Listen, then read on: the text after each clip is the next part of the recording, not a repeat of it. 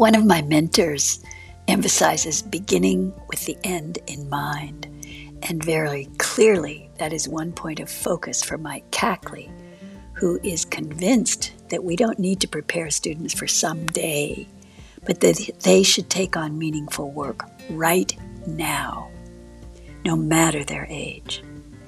Mike is a teacher with over 20 years' experience, and he's an author. Mike is also a consultant who helps educators across the country shift towards student-centered inquiry through workshops that combine project-based learning, PBL, and social-emotional learning, SEL. His book, Pulse of PBL, Cultivating Equity Through Social-Emotional Learning, provides multiple ways to teach, practice, and assess foundational SEL skills through a PBL framework. Mike is National Faculty Emeritus with PBL Works through the Buck Institute of Education. Be sure to check this show's notes for learning more about Mike's contributions. And welcome to the Big Picture Social Emotional Learning Podcast. My name is Nini White, and I am so glad that you are here. Thank you.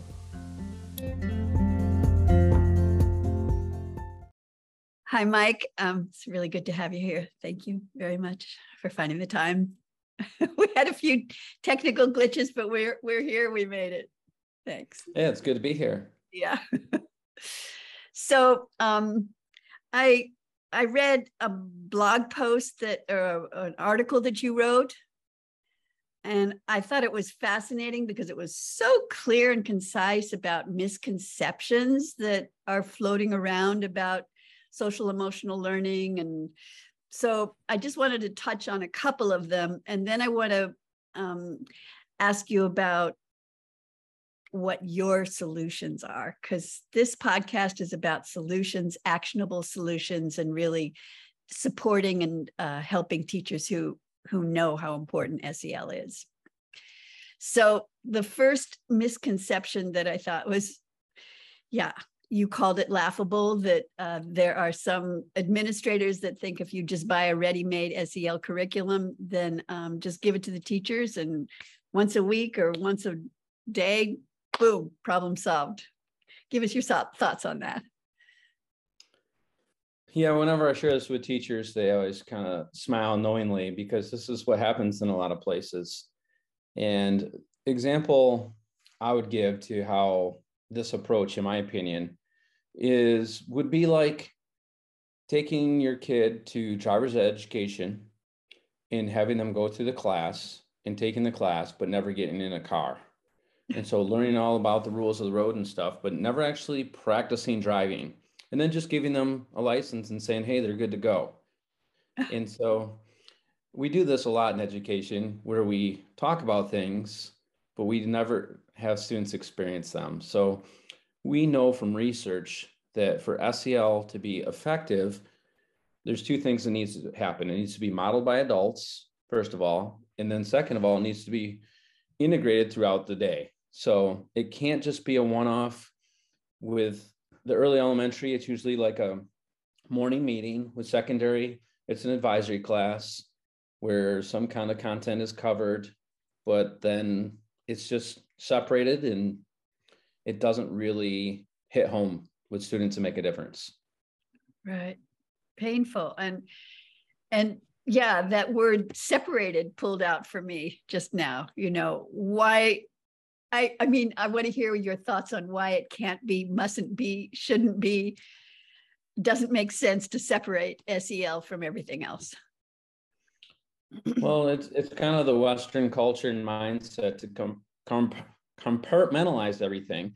And what it becomes is just another subject then. It's like, oh, we did SEL, and it's a checkbox to say that we did it, because I think most people realize it's important. After COVID and such, there's been a huge emphasis on it, which is important, but a lot of places are just scrambling to say, hey, we did it, versus it's SEL to me is about culture, and it's about building that into kids and who they are. And so you can't just do that as a side thing. It's got to be core. It's got to be part and parcel of everything you do all day long. Right, right. And then the word that popped out for me this time was culture. And that culture can have a lot of layers of meaning too. It could, you and I might share the same culture because we have the same amount of melanin in our skin or the same lack of melanin in our skin. And we probably have some cultural reference points that are similar, but people with browner skin will have different cultural reference points. So how is a teacher supposed to deal with that in a way that's respectful and effective and nurturing for his or her students? And why would that be important, of course? Yeah, well, one of the other misconceptions is that SEL is just used for behavior management. And it's used to sometimes poorly to control kids for compliance, which is really a cultural institution in a lot of our schools. So and this is particularly disturbing when we're talking about children of color, because it can be used to just kind of whitewash them and even weaponized SEL, where it's trying to change them into middle-class white values. And that's something that in particular, I think white educators really have to guard against. But we want to make sure that we're not looking at as students of color from a deficit viewpoint, but that we're looking at their cultural strengths and assets that they bring to the table. So the story I like to tell is I've recently written a book, and my co-author, her name is Matinga Regettes, and she is from Equatorial Guinea, which is on the western coast of Africa. What's her name again? Matinga Regettes. I love it. Beautiful. Yeah. Thank you. And Matinga, Dr. Matinga Regettes, I always got to remember that part. Yes. She just earned her doctorate, so congrats to her. Yes. But Matinga has this amazing afro, and it's just the coolest hair. But the thing about Matinga, when she goes to the store, she can't just go down the shampoo aisle like I do and get Head and Shoulders.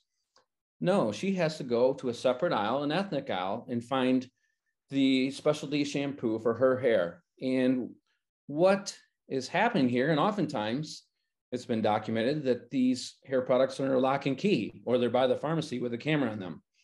And what's happening is she's being othered, and they're acting like black hair is some special thing, and it's not quote unquote normal. Mm-hmm. So her hair product isn't in the shampoo aisle with the normal products, but has to be somewhere else. And if we're not careful, we're guilty of doing the same thing in schools. Mm-hmm. And we other students of color when we try to treat them in ways that we have to do something special for them or something. And so true equity is built into SEL, and it's built into everything we do on the day-to-day basis. And we want to honor each student culturally for their strengths and where they come from, and not try to change them to values that we might have. That really made me think about this othering concept that, you know, and I've been wrestling with this for a while about what are your thoughts on how you see people that are different from you without othering them? I mean, it's quite I want to hear what you think about that. You know, how you can, what are your thoughts on that? You know, I mean, it's a work of the heart, I think. I think it takes the heart to get involved. It's not just a head game. Sorry, I keep interrupting you when you start. Go ahead. That's fine.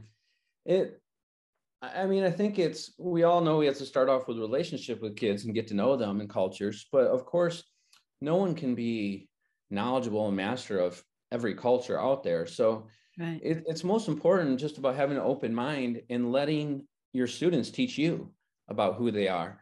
And so we want our students to become self-experts of their own cultural values and construct their own perspectives on how they're going to be successful, rather than impose our values onto students that may or may not be compatible with the values in their homes and what they grow up with. Yeah. And yet we all have to live together. It's quite a good challenge and a very real one, but I think at least it needs to be acknowledged and looked at squarely so that we can say, okay, this takes some expansion of thinking. And yeah, I mean, I enjoy, I'm not so much talking about my own experience. I can do it kind of intuitively, but when I try to think about it and unpack it, and that's what you are doing and bringing into classrooms. And so that's why I just wanted to hear more of your thoughts, because on any degree, it's a challenge for all of us to really, because even when I'm in situations where I used to help a friend of mine who taught in Oakland, which you're in, where are you?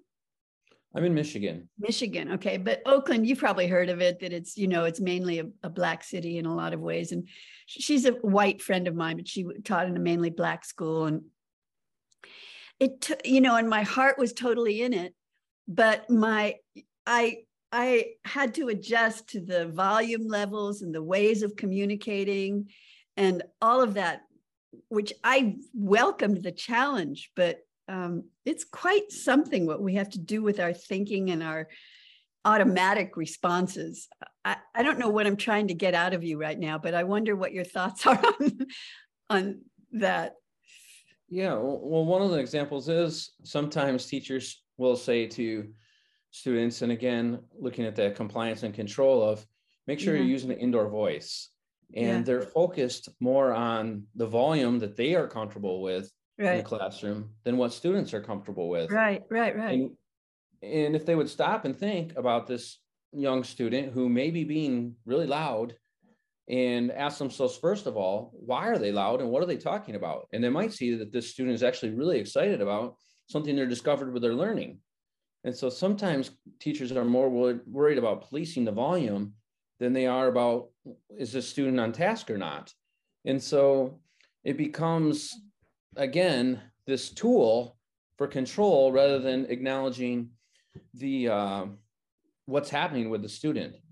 On the other hand, in some cultures, especially some indigenous cultures, there could be the opposite side where they might be taught that it's disrespectful to look a teacher in the eye or an adult in the eye. And so when you say, hey, look at me when I'm talking to you, which is a pretty standard value in my culture, right, that's actually really offensive to them. They've been taught not to look at someone in the eye. And so there's just that disconnect.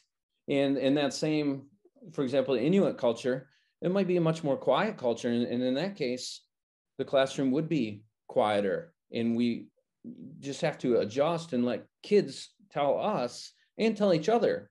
And so it's okay if you have someone from a culture who needs a little bit more quiet and space to maybe let that student work in the hallway or have a space in your room.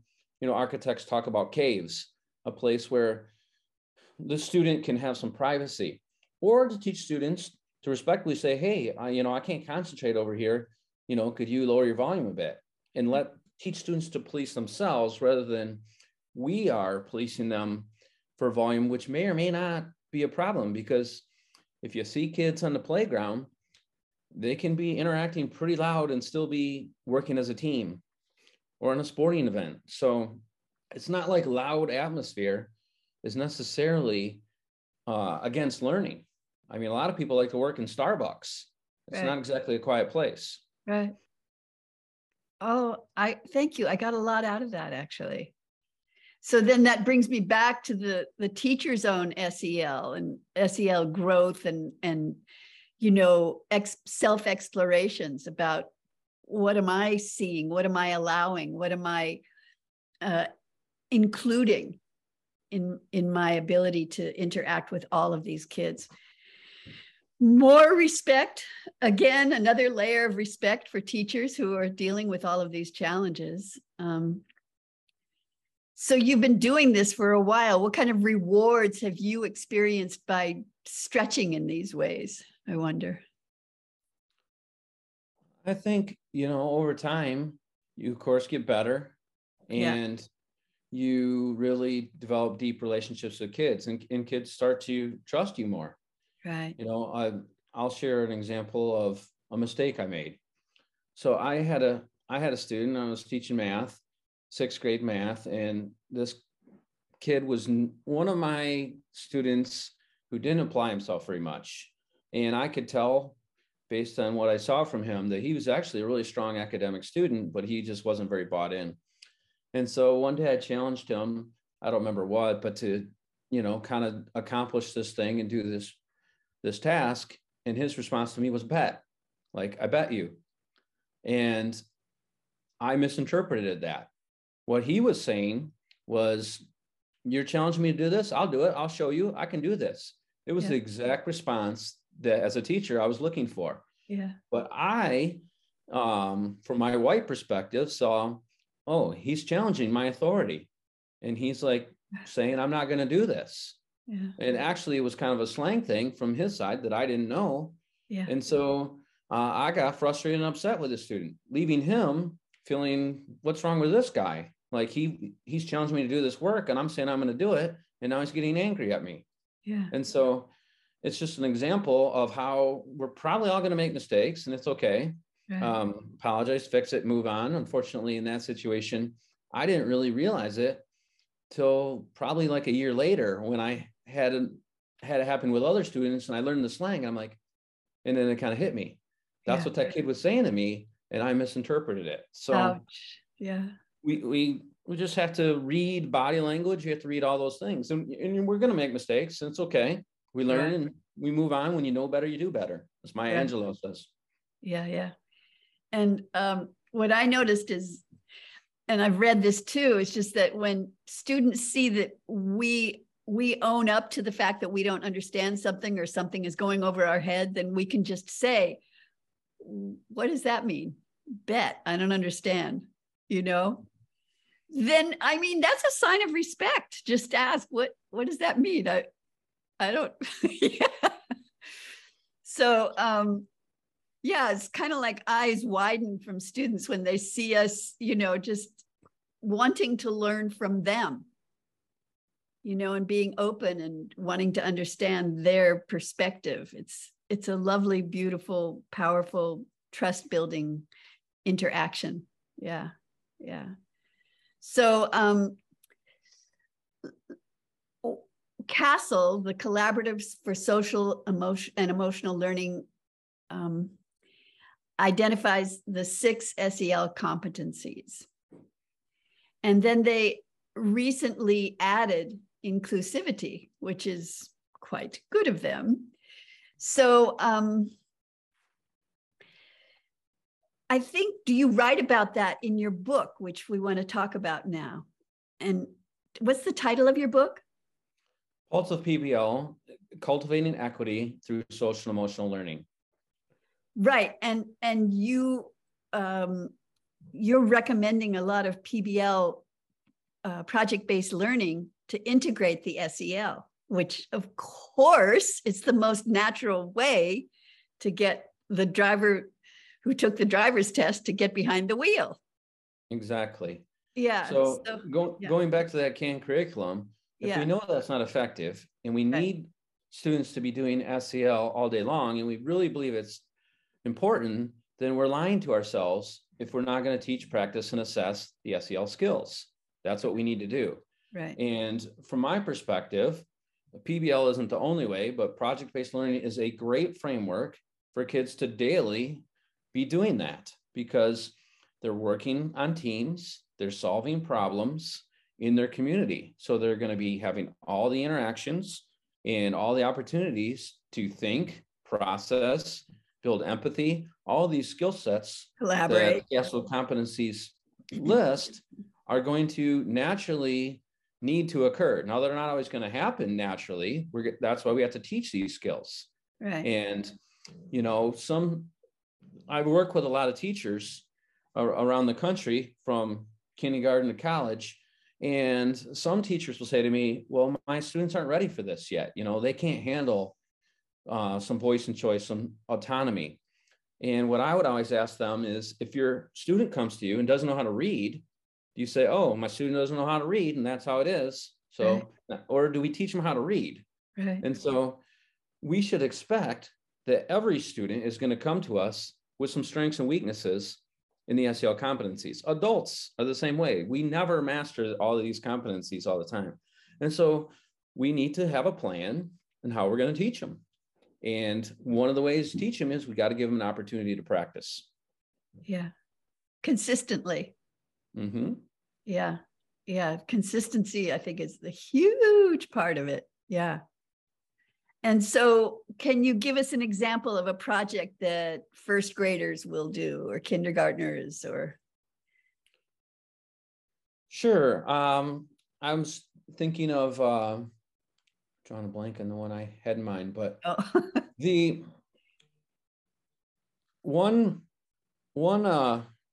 project that I worked with some teachers on, and this was a rural school in Wisconsin, and I often hear teachers say, well, we want to work with the community, but there's just not much opportunity because we're just out in the middle of boondocks and there aren't businesses and such.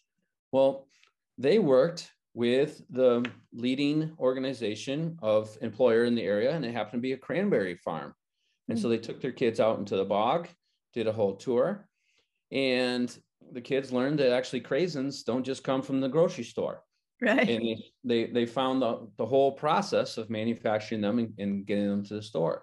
And then that led to a project that was kind of the entry event, if you will, where kids looked at different food and how it grew. And each student was assigned and chose a different product of food, and they followed it from seed to the table, and they documented the whole way and learned all about it and presented to the class.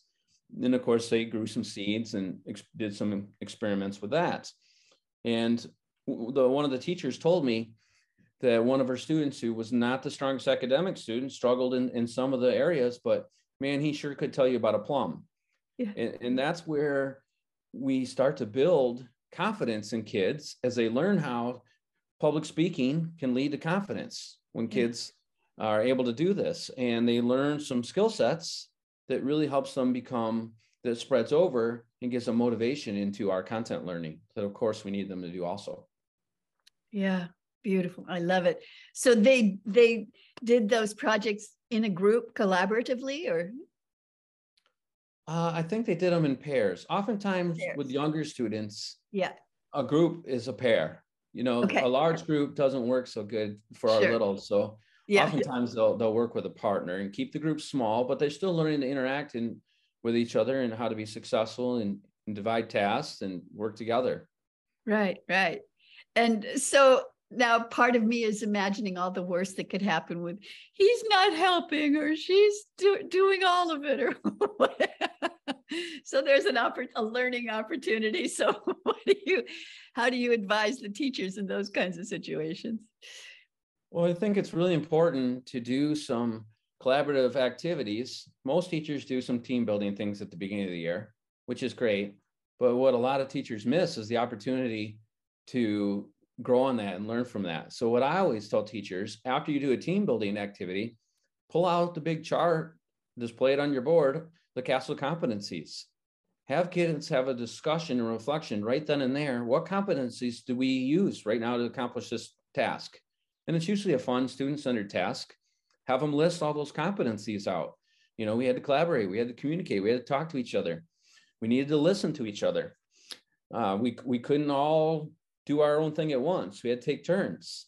Make a list of these, and build classroom norms around those things. Mm-hmm. And then 3 weeks later, when Johnny and Susie are in an argument and things are going horribly with this team, you can come up to them and say, hey, remember that activity we did? And name it, whatever it is. Mm-hmm. Remember how in that activity we said we had to listen to each other and take turns? Mm-hmm. I think you guys need to do that right now. Mm-hmm. Let's practice that right now. How can you do that? Mm-hmm. And so I call these anchor activities because there's something kids are going to remember, the fun thing they did at the beginning of the year, but we tie them to the castle competencies and we can reflect back on them when the inevitable conflicts happen. Right. Because I can promise you that's like 80% of teaching in PBL is helping kids work together. Like that's where the teaching is. Right. Right. Oh, beautiful. Wow. That's a rich answer. Thank you. I love that. Now I want to get personal.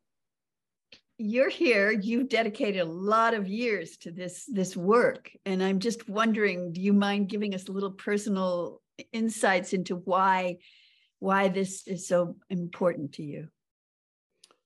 Yeah, I'm a teacher who, from my philosophy of ed and 20 years ago, and when I was in school, was whoever's doing is learning. And so I've always believed in hands-on learning, active learning, because what I saw is when I lecture, man, I learn a lot because I have to do all this prep work. And that's where the learning is, not in the speaking, but in the prep work. Right. And then the kids sit there and they might pick up a couple things, but they forget most of what you say.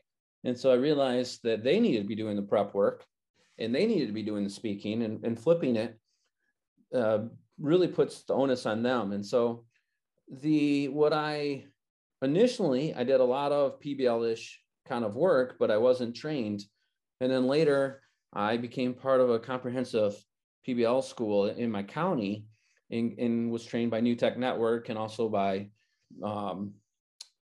BIE, Buck Institute for Education, now PBL Works, who I was national faculty with for 5 years. And so I got the opportunity to really learn some structure and some strategies to what I was doing on my own. And it's what I saw, especially at my comprehensive high school that I was at, is we had these kids bust in from 20 different districts all over the county. They were all kinds of different kids. They represented everything. We had the demographics that matched, whether it was race, gender, special education, EL kids. We had all these kids in there.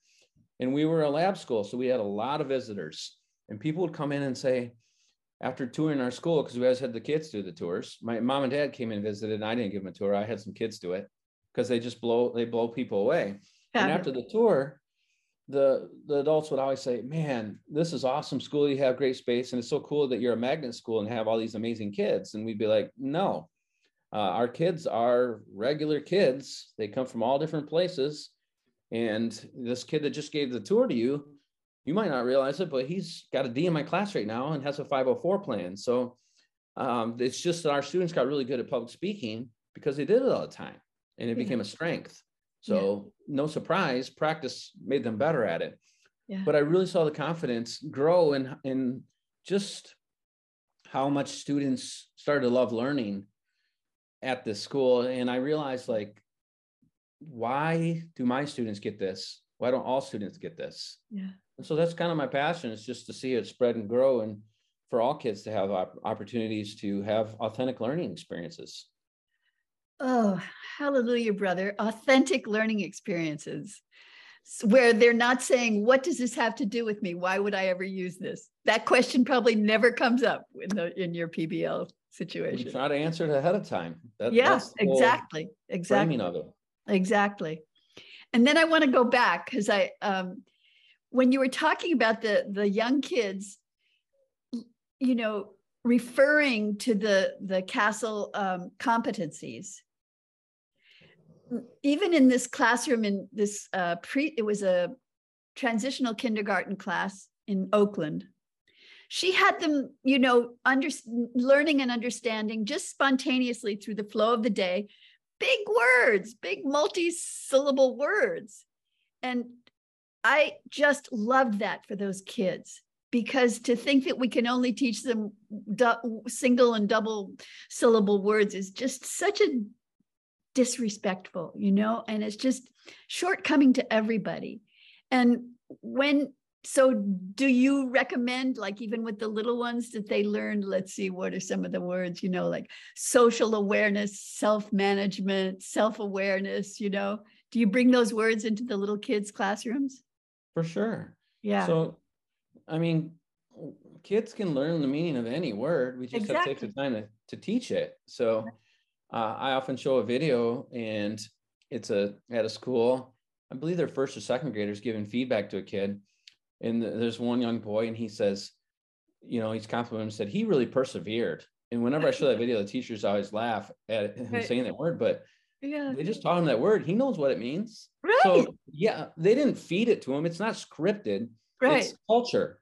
They Right. build a culture where we give feedback to each other and it's meaningful. Right. And we know what some of these words are, so we use them.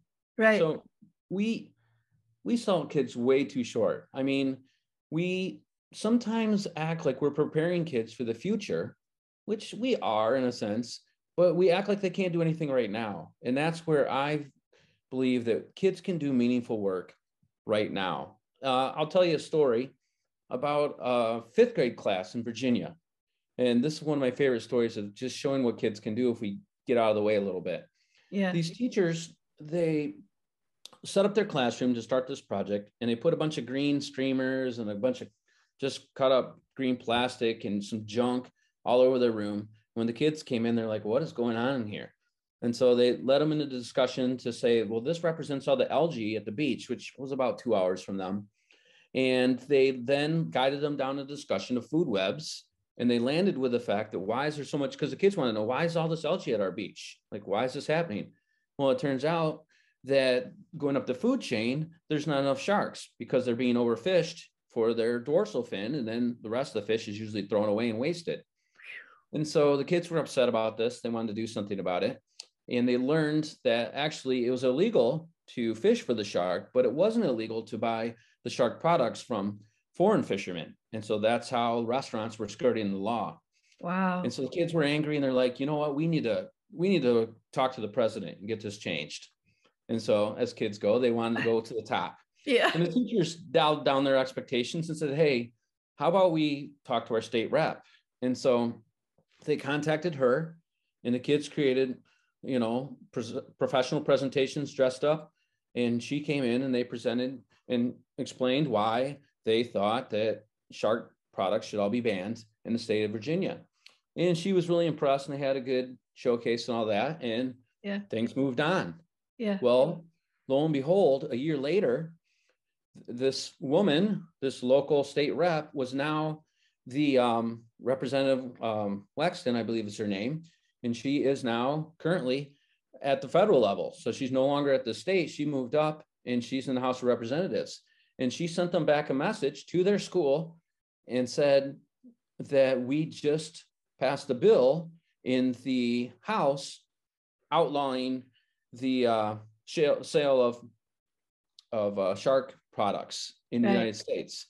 Now, it hasn't gone through the Senate, it hasn't become law yet, but this all came from their work. And how powerful that is to these kids to realize that, fabulous. You don't have to, you could be in government someday. No, you can talk to your representative and influence them right now. Right. I love it. So you have written a book with Matinga. Yeah, Regetz. And so tell us a little bit about that, and I will have all this information in the show's notes. So sure. Again, our book is called Pulse of PBL. And this book is really of PBL. Pulse, like your heartbeat. Okay, good. And this book is really about the intersection of project-based learning and social emotional learning.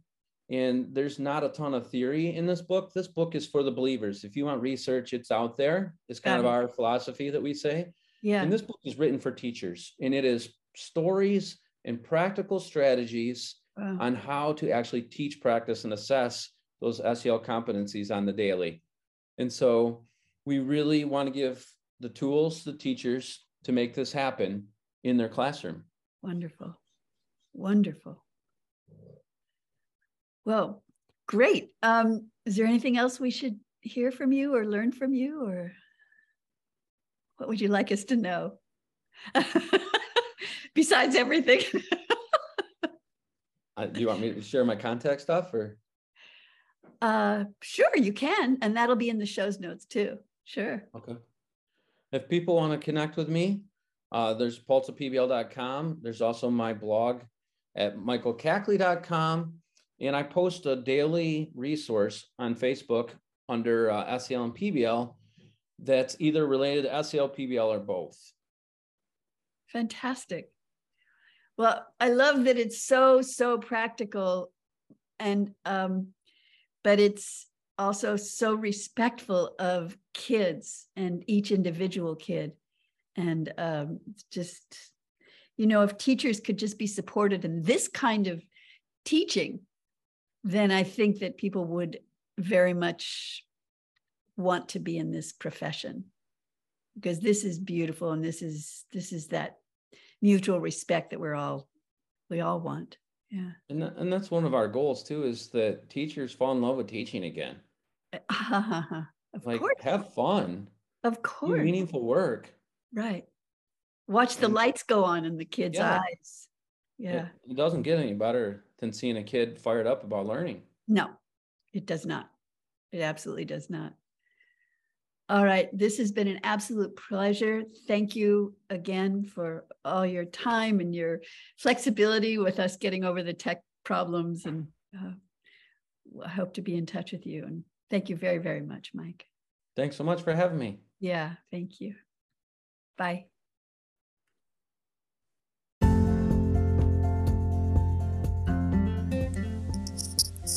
Wow, what an enriching conversation with another inspired and inspiring educator. All of Mike's contact info is in this show's notes, and I trust you'll want to learn more about what he's bringing to uplift, enrich, and support both teachers and students for everyone's benefit. Speaking of benefit, if you're gaining value from this podcast, it would be a real help if you'd post a rating and review, and or please do join fellow Big Picture Social Emotional Learning Podcast listeners on the Big Picture Social Emotional Learning Podcast Facebook page. We are in this together, and that's what takes our challenges from impossible to doable. So my deepest gratitude and respect to everyone here. Until next time.